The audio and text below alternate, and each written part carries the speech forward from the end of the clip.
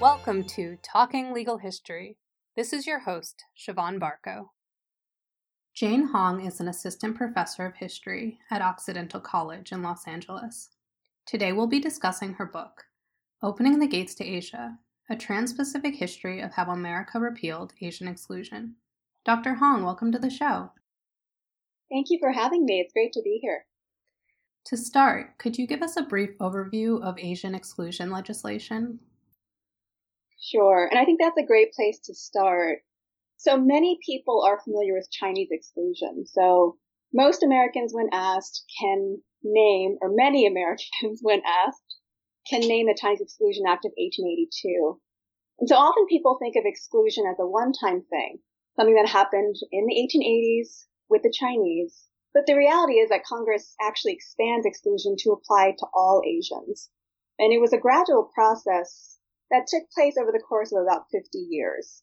And so, many scholars such as Moon Ho Jung, they date the beginning of Asian exclusion even earlier than 1882 to the Page Law of 1875. And most scholars would agree that Asian exclusion is completed by the 1924 Immigration Act. And so when you think about the larger story, the two big milestones are really the 1917 and 1924 Immigration Acts. So the 1917 Act creates the Asiatic Barred Zone, which essentially bars all immigration from most of Asia. And so there are exceptions to the barred zone. So Japan is exempted, and the Philippines as a U.S. colony is also exempted. So as historians such as May Nai have argued, so 1924 is really the turning point when exclusion is completed. So May Nai argues, of course, that the 24 Act helps create the category of Asiatic as a category defined by exclusion. The 24 Act, we know, many Americans know, or many scholars perhaps know, that the Immigration Act of 24, it modifies the national origins quota system already in place for European groups. And so it really crystallizes that imbalance between immigration for Northern and Western Europe versus Southern and Eastern Europe. And as May Nai argues again, right, it completes the exclusion of Asians by bringing Japan under formal exclusion for the first time. Another important aspect of the 24 Act, however, that many people don't pay as much attention to, I think legal scholars pay more attention to this, is that the 24 Act entangles immigration and naturalization eligibility for the first time by making the ability to immigrate to the U.S. contingent upon one's eligibility to U.S. citizenship.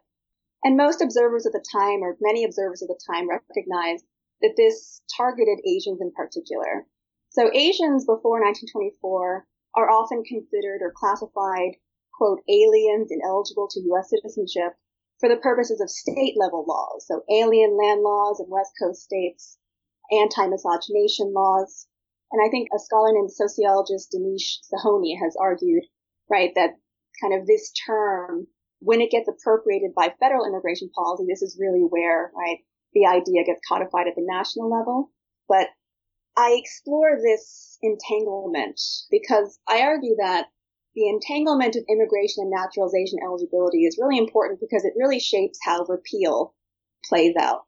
Because in order to repeal the exclusion laws, you can't just do something about immigration, but in effect, you have to actually tackle both arenas of law. Because before 24, both of these, immigration and naturalization law proceeded rather independently. They had their own case law, they had their own histories, but after 24, they're inextricably entangled for Asians.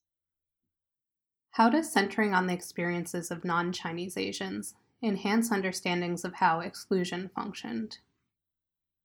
Sure, and this is a great question because I think one of the great contributions, or the main contributions of my book, is that I do focus on non-Chinese Asians. So I do, of course, start the story of repeal in 1943 with the Chinese exclusion repeal, which is, of course, I think, again, probably the best known episode of the many episodes that my book covers. But I argue that the repeal of Chinese exclusion really launches a longer movement that lasts from 1943 through the 1965 Immigration Act, and that actually involves many different Asian groups and their allies over this much longer period. Now, in terms of how exclusion functioned, so again, when scholars write about exclusion, they typically write about the Chinese. And of course, there are many good reasons for this, particularly from the perspective of legal history. The 1882 Chinese Exclusion Act marks an important turning point in terms of federal immigration restriction. And so I'm thinking here about work by scholars like Charles McLean, Lucy Sawyer, Letty Volk, Louis Henkin, as well as historians like Erica Lee, May Nye, and others. But while most of these scholars are primarily interested in what Chinese exclusion meant for the development of U.S. law and the U.S. immigration state, the gatekeeping state, my book is most interested in what exclusion and its repeal signaled for America's global role, particularly vis-a-vis Asia, during a time when the U.S. really becomes, what one scholar calls a preponderant global power. So now with Chinese exclusion, you do get a sense of how exclusion is tied up with U.S. power, or what many U.S. historians like to call U.S. empire. So historians like Gordon Chang, Bethany Williams, Paul Kramer have shown that the U.S. doesn't close the door completely. And I think, many scholars who look at 1882 very closely recognize that even the term exclusion is a misnomer. So we're talking more about class-based restriction. So the 1882 system operates more like, a sieve than a wall, right? So there are all kinds of class and market-based exemptions.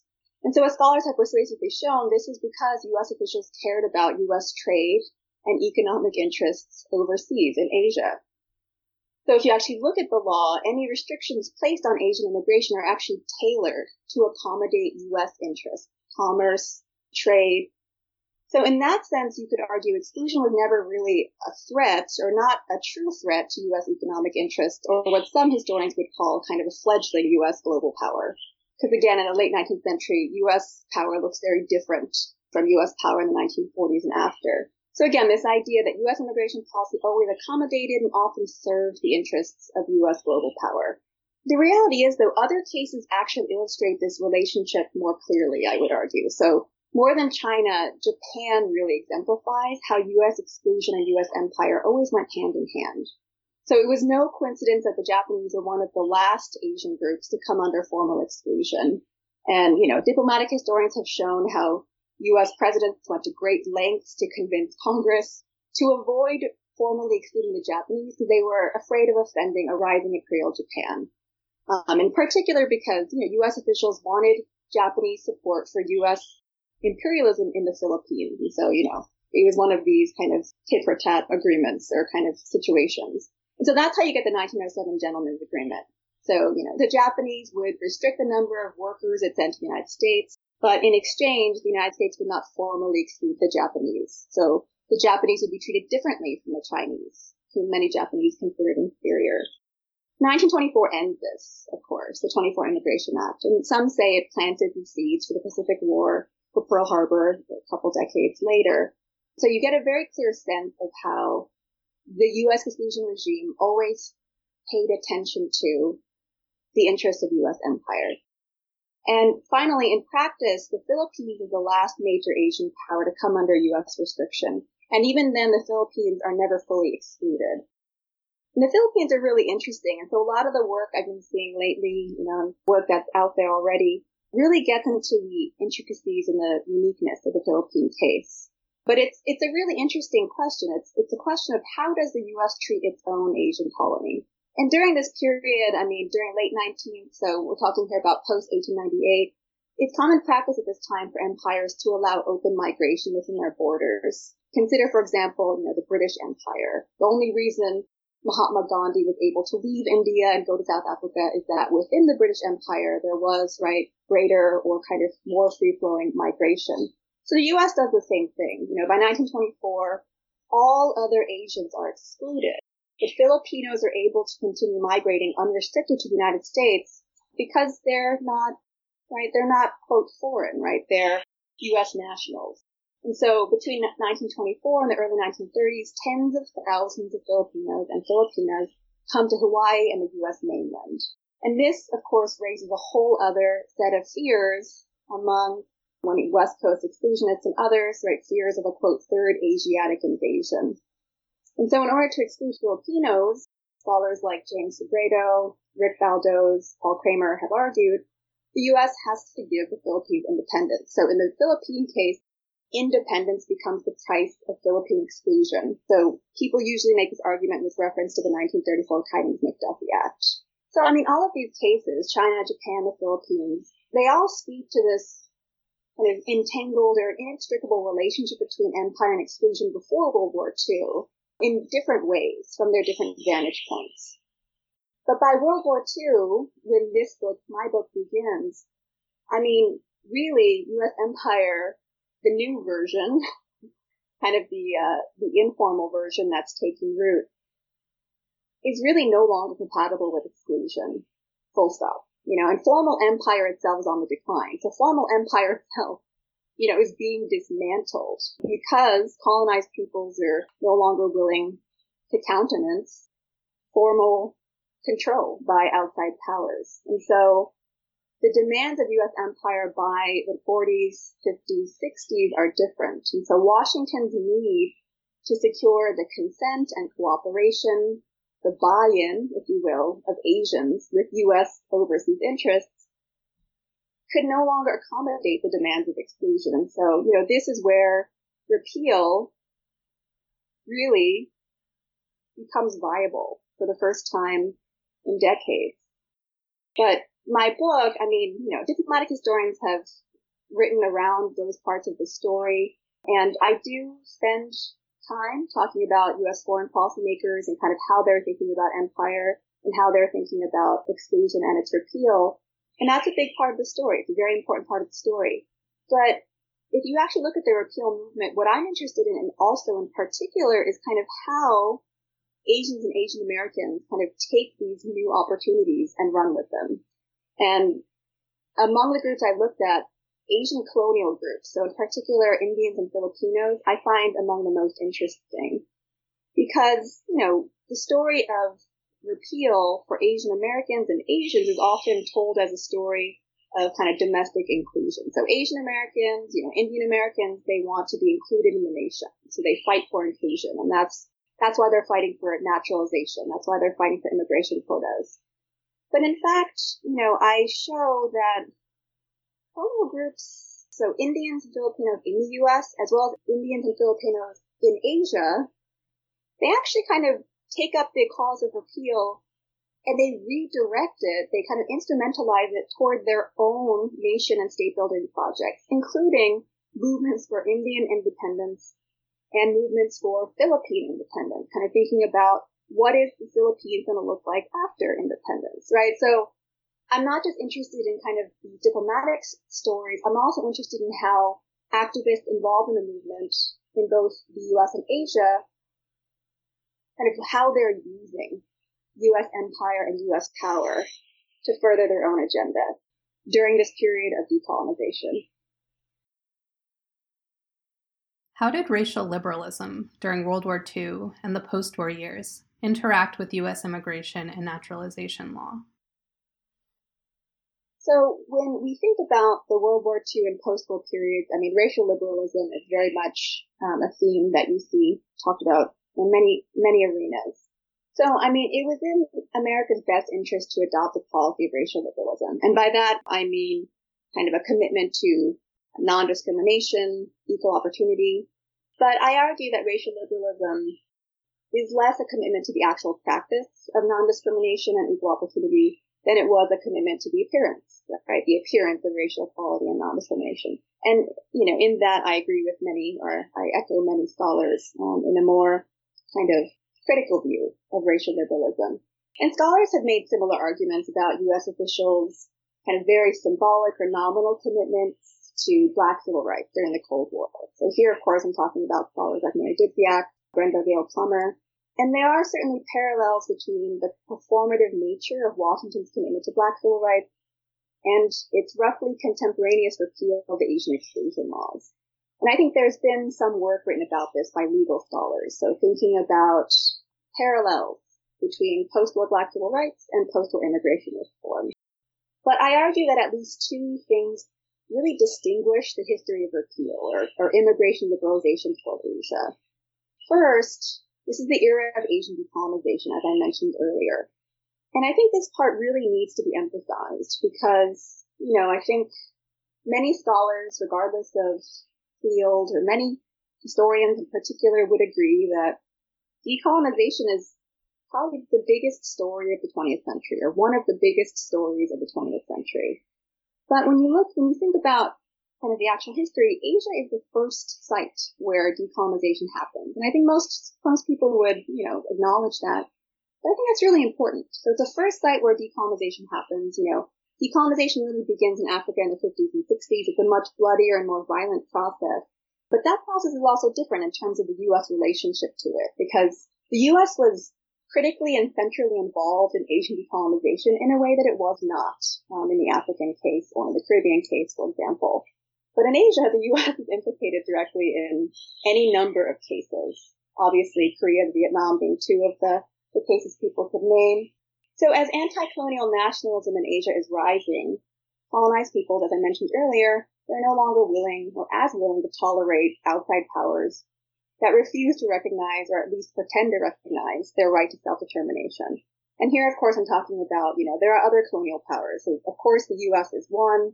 We're talking here about the British, the French, the Dutch, as well as the Japanese, which, of course, throws a twist into everything because Japanese are a non-Western imperial power.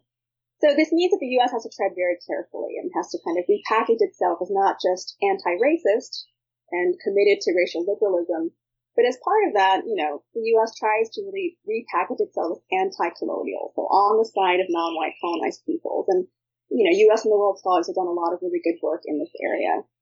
And so if you think about how the U.S. tries to persuade Asian audiences, there are several things they do.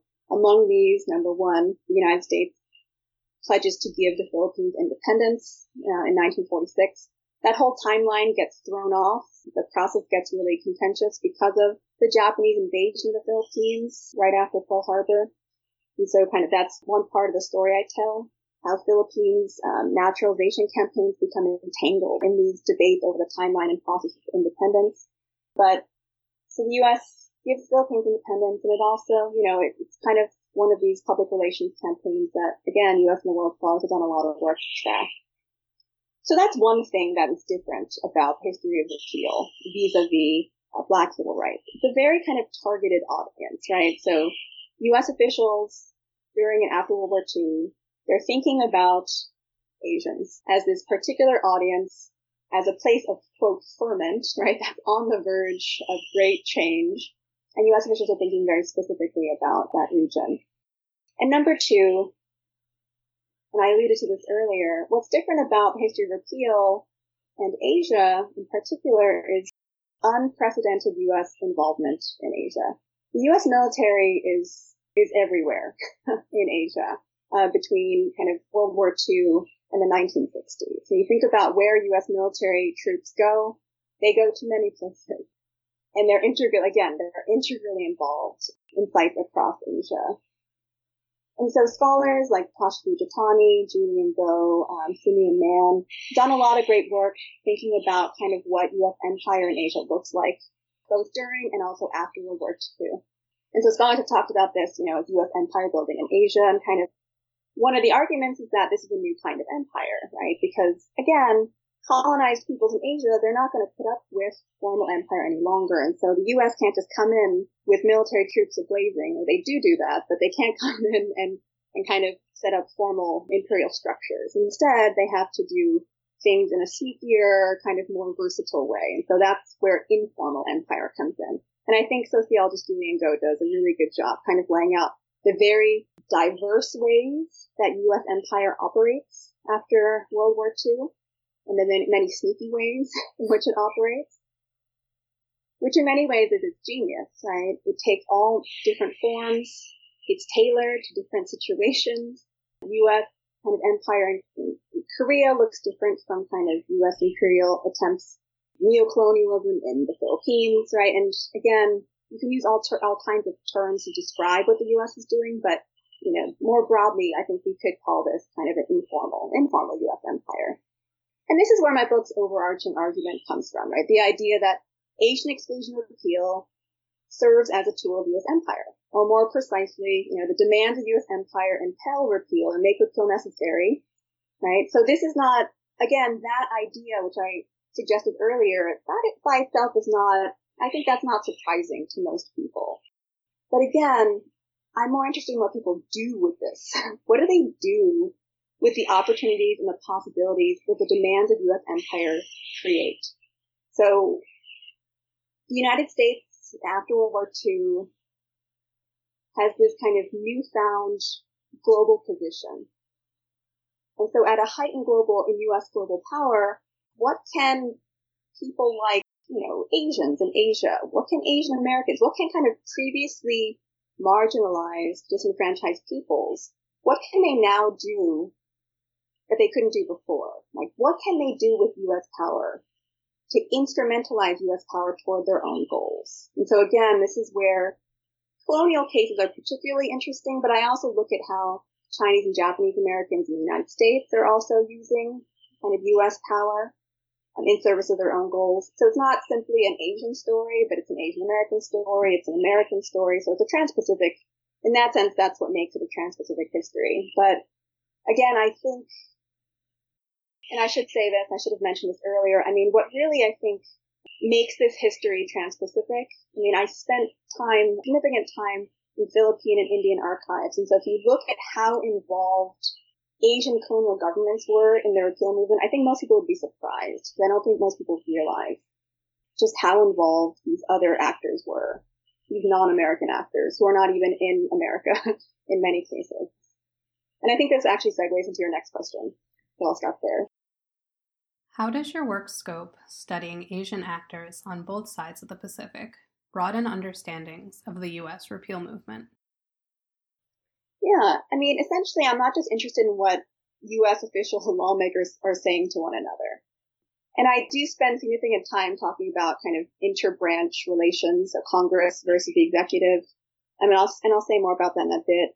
But that's very important. Obviously, the people who are determining or deciding what bills pass and which bills don't, this is Congress in the United States, in Washington, D.C., on Capitol Hill, right? So, of course, that's kind of the centerpiece of the story. But who is actually doing the lobbying? Who is coming to the hearings on Capitol Hill? Who is doing the behind-the-scenes lobbying? Who's having private conversations with U.S. officials and kind of pressing for certain legislation to pass? Oftentimes it's actually Asians, people from Asia, representing Asian governments or Asian states. And so using Asian archives allowed me to see how Asians in Asia, so the other camp, right, the other side, how they kind of seized upon Washington's imperial interests in repeal to serve their own projects. And what these archives revealed is that Asian actors played a bigger role in these campaigns than traditionally thought. And I think for the Chinese exclusion repeal campaigns, there are scholars who have done work showing kind of a greater role by Chinese officials. So I'm thinking here about historian Meredith Oyen, for example. So by bringing in the Asian actors, I mean, this is what really makes the study Trans-Pacific. And it doesn't just make the study Trans-Pacific, I mean, it's what makes the movement actually Trans-Pacific. So when we think about interest convergence, right, which is, I think, a very kind of well-known idea. So I'm interested in how the interests of repeal advocates and reformers in the U.S. converge with the interests of white elites, right? And that's kind of the model that Derek Bell applied initially to Black civil rights movements. But interest convergence also applies, I would argue, in a trans-Pacific setting. So how did the interests of repeal advocates in the U.S. converge with the interests of anti-colonial actors in Asia? And so this is where, right, the Philippine and Indian stories really become relevant. So how did Filipinos and Indians try to instrumentalize repeal in service of their own nation and state building projects? So I alluded to this earlier. I'll just say a little bit about the kind of more specific dimensions very briefly. So for Indians, I argue that, or I show how the Indian colonial government in India becomes really involved in lobbying for an Indian immigration and naturalization measure, because many of them actually believed that by promoting passage of Indian exclusion repeal in the United States, that they could actually help further the cause of Indian independence globally. Because the idea was, if the U.S. Congress passed a bill that recognized Indians as a separate people and which gave Indians certain rights, that this would actually increase India's prestige on the global stage, and in some ways could actually even promote the cause of Indian nationalists who are fighting for immediate independence from Great Britain. It's easy to forget, but World War II, when the Indian campaign really takes place, World War II is kind of, you see the British and the Indians at an impasse, the Quit India movement. Gandhi, Nehru, they're in jail for most of the war. And so Indian nationalists in the United States and Indian nationalists in India, they're looking for ways to enlist the help of the United States and other really important global powers to kind of help move the Indian independence movement along. And so it's a really interesting story. And I think even I was surprised to some extent by kind of how Indians were thinking about this repeal bill pending in the U.S. Congress in Washington, D.C. And the Indian campaign actually comes to involve Indians in India, Indians in the United States, white allies, black allies in the United States, as well as the British, right? Because the British are integrally involved in this campaign as well. So it's a really interesting story where you see these dynamics play out, where the United States is not the main colonial power, right? The United States has a kind of strained relationship to India, and it also has, right, an alliance with the British during World War II. And so you see Washington trying to navigate both of those interests in really strange ways sometimes. So the Indians' rights for Indian independence. For the Philippines, right, during the same period, World War II, I mean, Philippine colonial officials, they're basically predicting that the islands will go bankrupt once the Philippines becomes independent due to changes in U.S. tariff policy, etc. So the idea is, where is the money going to come from after independence? And so for Philippine officials, elites, political elites, they're basically looking to cultivate Filipinos in the United States as a new source of revenue. Because the idea was, okay, if tariffs are no longer, or trade policy is no longer going to enable this whole patronage system that's been ongoing in the Philippines, Filipinos are already sending an incredible amount of money in remittances. So I think by the 1930s, 1940s, Filipinos in the U.S. and Filipinas are sending something in the order of kind of millions of dollars to the Philippines. And so the idea was, okay, maybe the U.S.-Philippine community can be kind of a new source. And so Philippine officials, they get involved because they think that maybe by helping secure a Philippine naturalization bill in the U.S. Congress, they can help kind of win the loyalties and goodwill of Filipinos in the U.S. So it's kind of their way of endearing or kind of cultivating these relationships with the overseas Filipino community, right? So it's it's another strange, very interesting story. And both of these campaigns culminate in the Reseller Act in 1946. Both of these campaigns are highly contentious. That said, and I'll just say this very briefly, in making the scope of the book Trans-Pacific, I don't, like I said before, I don't downplay or ignore the reality or the importance of politics in the U.S., whether they be partisan, interbranch, bureaucratic, regional, or other. I really enjoy this part of the story, right? And I think political scientists like Daniel Titchener, historians like Donna Kabacha, right, they have done a lot of great work to kind of show these internal struggles over immigration policy, like who gets to decide who gets to enter the United States, and how it's, it's contentious now, obviously, but it was contentious then too, for different reasons and in different ways. And finally, right, Southern Democrats, I mean, they are the number one opponents of any of these immigration liberalization bills. But very importantly, Southern Democrats in Congress are also the main contingent that oppose Black civil rights. And this voting bloc is extremely powerful. They have a lot of very influential positions in the committee system. And focusing on them as a kind of opposition group, right, it allows for greater insight into how these two movements, so Black civil rights on the one hand, Asian exclusion repeal on the other, how they intersected. Since the movements, both of them had many of the same opponents. Some of them had, they actually had some of the same proponents. And so I show kind of what I describe as an ambivalent interplay between the two movements and between activists in the two movements, where you kind of see clashes, competition, sometimes cooperation at others, right? But kind of portraying or kind of giving a more nuanced view of the relationship between them. What modes of political influence did Asians and Asian Americans employ to bring about repeal? What are some limits repeal activists faced? Yeah, this is a great question because it really gets at the heart of the story. So Asian Americans, they didn't have electoral power.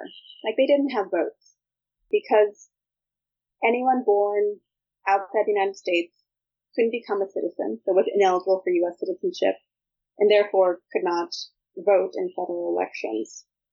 So in the absence of electoral or formal political power, what do you do? What are your alternatives? And so you have things like patronage, more clientelist models of influence. And so in many cases, in many of these campaigns, Indian activists, for example, they forge these partnerships with certain congressmen, and they're highly dependent on these congressmen to kind of lobby their cause for them. But of course, these kinds of political models have major pitfalls. Like, how do you keep someone invested? What leverage do you have to keep your congressional patrons invested and active on your behalf? What leverage do you have, period? And of course, on the national level, Asian Americans have very little electoral power. But in particular places like Southern California, for example, you do see a different kind of political relationship develop. Because in some places, Chinese Americans, for example, they do vote in larger numbers. And so there are exceptions to this. Hawaii, of course, is a very different case. And in the last chapter, I talk about how Hawaiian statehood and the election of Chinese and Japanese American senators and Congress people from Hawaii, it changes the dynamic of Congress in many ways, and in ways that affect and shape immigration legislation in the 1960s in ways that haven't really been looked at as closely. And so this story does change over time. Historians love change over time, right? 1940s and 1960s, a lot of things change. Asian American politics themselves change, but I think that central problem of lacking electoral power, right, that continues to be an issue. And so Asian American politics, what do some lobbyists do? So I show how some Asian American advocates, they adopt all kinds of creative strategies to amplify their position in Washington, D.C. So if they're testifying before a congressional committee on Capitol Hill, people like the JACL, the Japanese American Citizens League, Mike Masaoka, they position themselves as unofficial spokespersons for Asia, right? So kind of speaking for the Japanese people, for example. That enables them, or they try to use that strategy to amplify their position. So they could claim to speak for kind of specific Asian groups or a more general Asian public. For some Indian American activists, most, if not all of whom were not U.S. citizens during the early 1940s, so during World War II, right after World War II. Right, so some Indian American lobbyists, they forged partnerships with political groups in India. So the India Legal America, based in New York, had an unofficial partnership with the Indian National Congress and kind of nationalist figures like Gandhi and Nehru. The India Welfare League, another New York-based Indian American group, forged a partnership with the Indian Muslim League, based in Bombay, India. And that's a really important part of the story, too, thinking about kind of how these Asian Americans who lacked power in the United States, right, they tried to kind of draw upon constituencies in their homelands. So, there were many creative, right, strategies. They adopted many creative strategies, some of which I investigate in my book. But ultimately, the limit of these kinds of strategies, particularly of racialized strategies, right, strategies where you try to position yourself as a spokesperson for Asia. And the reality is nobody, right, Asian American advocates, nobody else, you don't get to control what happens in Asia. So if you're rooting your legitimacy and your position, if you're rooting those things or basing those things on kind of international developments or what's happening in Asia, events happening over there, the reality is these events and developments are totally outside of their control. So some of the most obvious examples are kind of folks who fall victim to these limits. Chinese Americans, after the creation of the People's Republic of China in 1949, Chinese Americans come under all sorts of scrutiny by the U.S. anti-communist state in ways that really limit their ability to lobby and kind of what strategies they can use, what they can say, what they can do. Japanese Americans as well. I show how Japanese American lobbyists, they really enjoy the height of their influence during the U.S. occupation of Japan after World War II.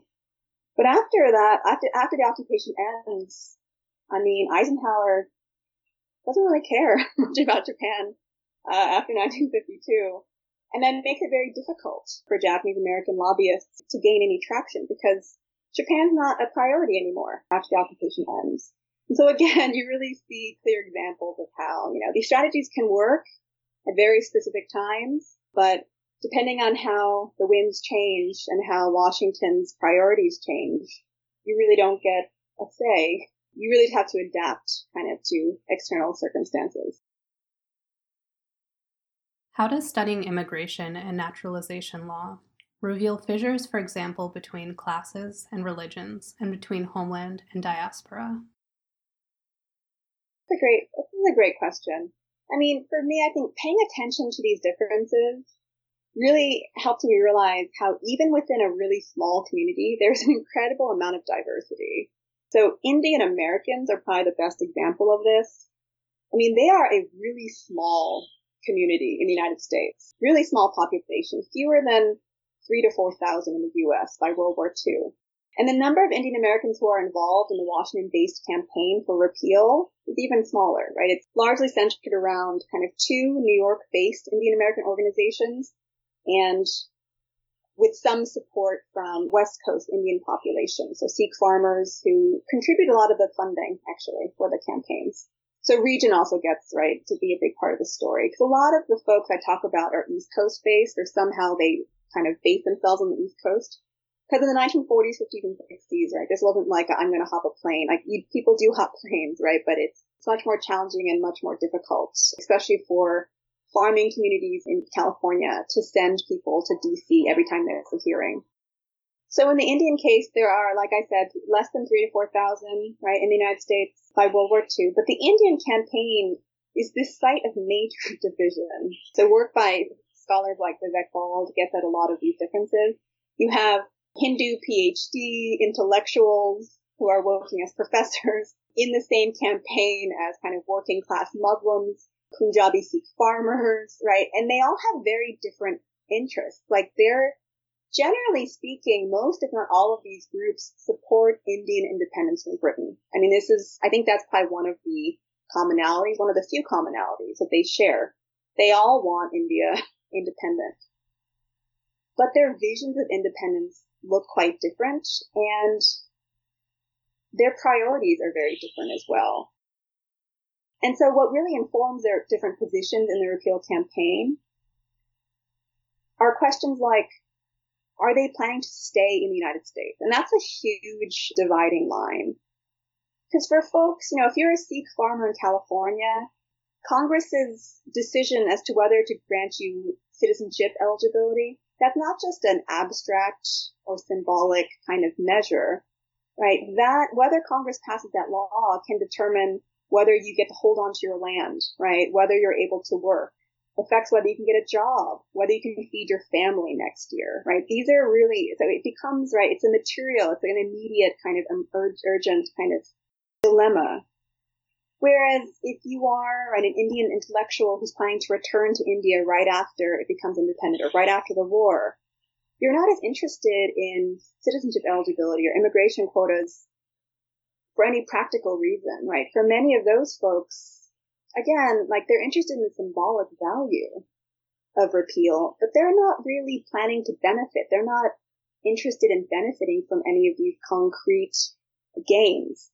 And so you see these fissures play out on Capitol Hill, and there are congressional hearings where you actually have different contingents within the Indian American community fighting, right, in front of a room full of congressional lawmakers. Some of them are very confused, right? And like it's real. Like it's real to all of these people, right? So they're all fighting for the repeal bill, but for different reasons.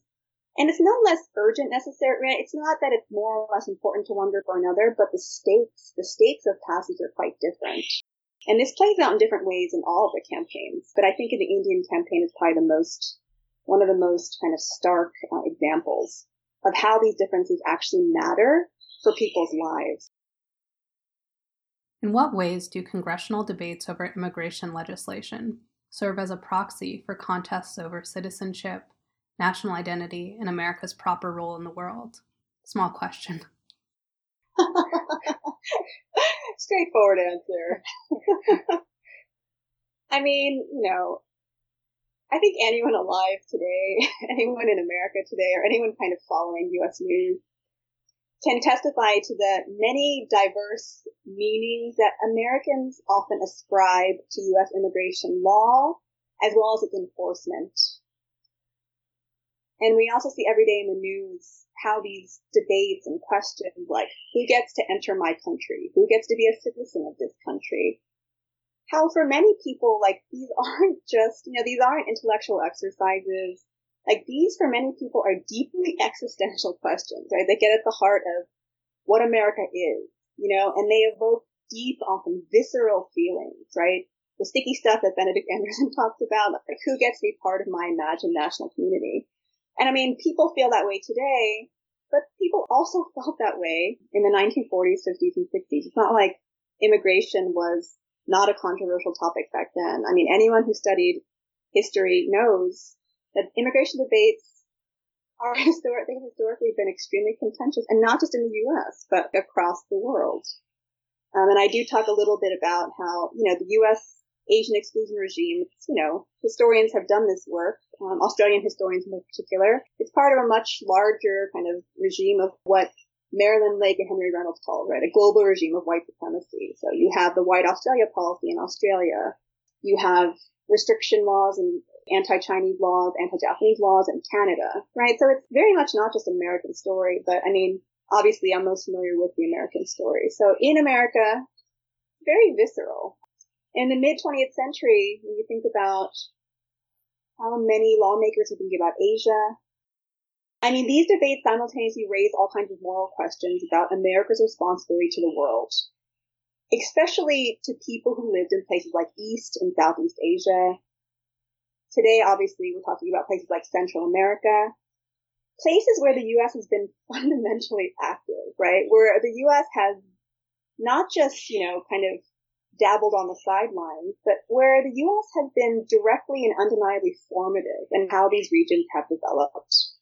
And indeed in how these regions are living, how people in those places are living now, right? So historians are all about showing how the past is not actually past, right? And that U.S. actions in the 1980s, or the 1960s, or the 40s, or the 1890s, right, still have ramifications that play out many, many decades later. And so, as much as we talk about that today in 2019, like people were talking about that, or I think some people were talking about that in the 40s, 50s, and 60s.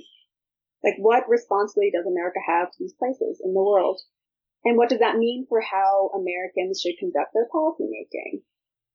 One of the last things I'll say is, when we think about the mid-20th century and U.S. involvement in Asia in particular, I mean, there's a very well-known saying. I think this is usually attributed to historian Gordon Chang. So Asians came to the United States because Americans first went to Asia. Right? So Asians came to the United States because Americans first went to Asia. So the idea here, right, I think, is that migration and empire have always been entangled. And the disruptions that the U.S. creates in other parts of the world have ramifications. I think one of the clearest examples, of course, is Southeast Asia. You think about, right, this is a story that happens after the 65 Immigration Act, but, refugee displacement and migrations from Southeast Asia because of U.S. involvement in the Vietnam Wars in Southeast Asia.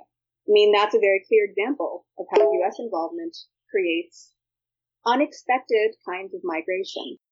But the bottom line is, I frame repeal as a highly ambivalent story. And, I think I agree with many historians in this way. The bottom line is U.S. lawmakers were not trying to increase Asian immigration with any of the laws that passed. And in fact, even by 1965, David Reimers has argued, right, the fact that so many Asians were able to enter under the 65 Immigration Act, people like my own mother and my own father, and then the rest of my extended family, right? This was not part of the plan. It was an unintended. I mean, but I argued that was true. Basically, that was one continuity of the entire repeal movement. All these different laws that I talk about, the 43 Chinese Exclusion Repeal, 46 Louis Steller, 52 McCarran-Walter, and 65 Immigration Act, as well as the Refugee Act and other laws that passed in between. The goal was never to actually meaningfully increase the number of Asians immigrating to the United States. That is what happened, but that was an accident, right? This was not the intention. This was never the point. The point was U.S. power and how to accommodate the demands of U.S. empire during this period. Like, that's really kind of the driving force. And so what happened after that, or as a result, is just, unintentional, accidental, circumstantial, situational. And I end the book by talking about the brain drain, kind of the brain drain debate of the 1960s and how that intersects with immigration debates in the U.S., right? But the bottom line is, immigration's always been one of the most fascinating, to me at least, one of the most fascinating arenas. Immigration and naturalization, I should say, because they're so fundamental to how a nation defines itself. And so, I think the last thing I'll say, the very last thing is, this book is about the 1940s, 50s, and 60s, but the 65 Immigration Act, as we've seen in the news even now, still forms the basis for a lot of our immigration policy today. So in that sense, even this story is very much not past, right? It still very much informs our present. Well, I really want to thank you for being on the show today. Thanks for having me. This is a great conversation.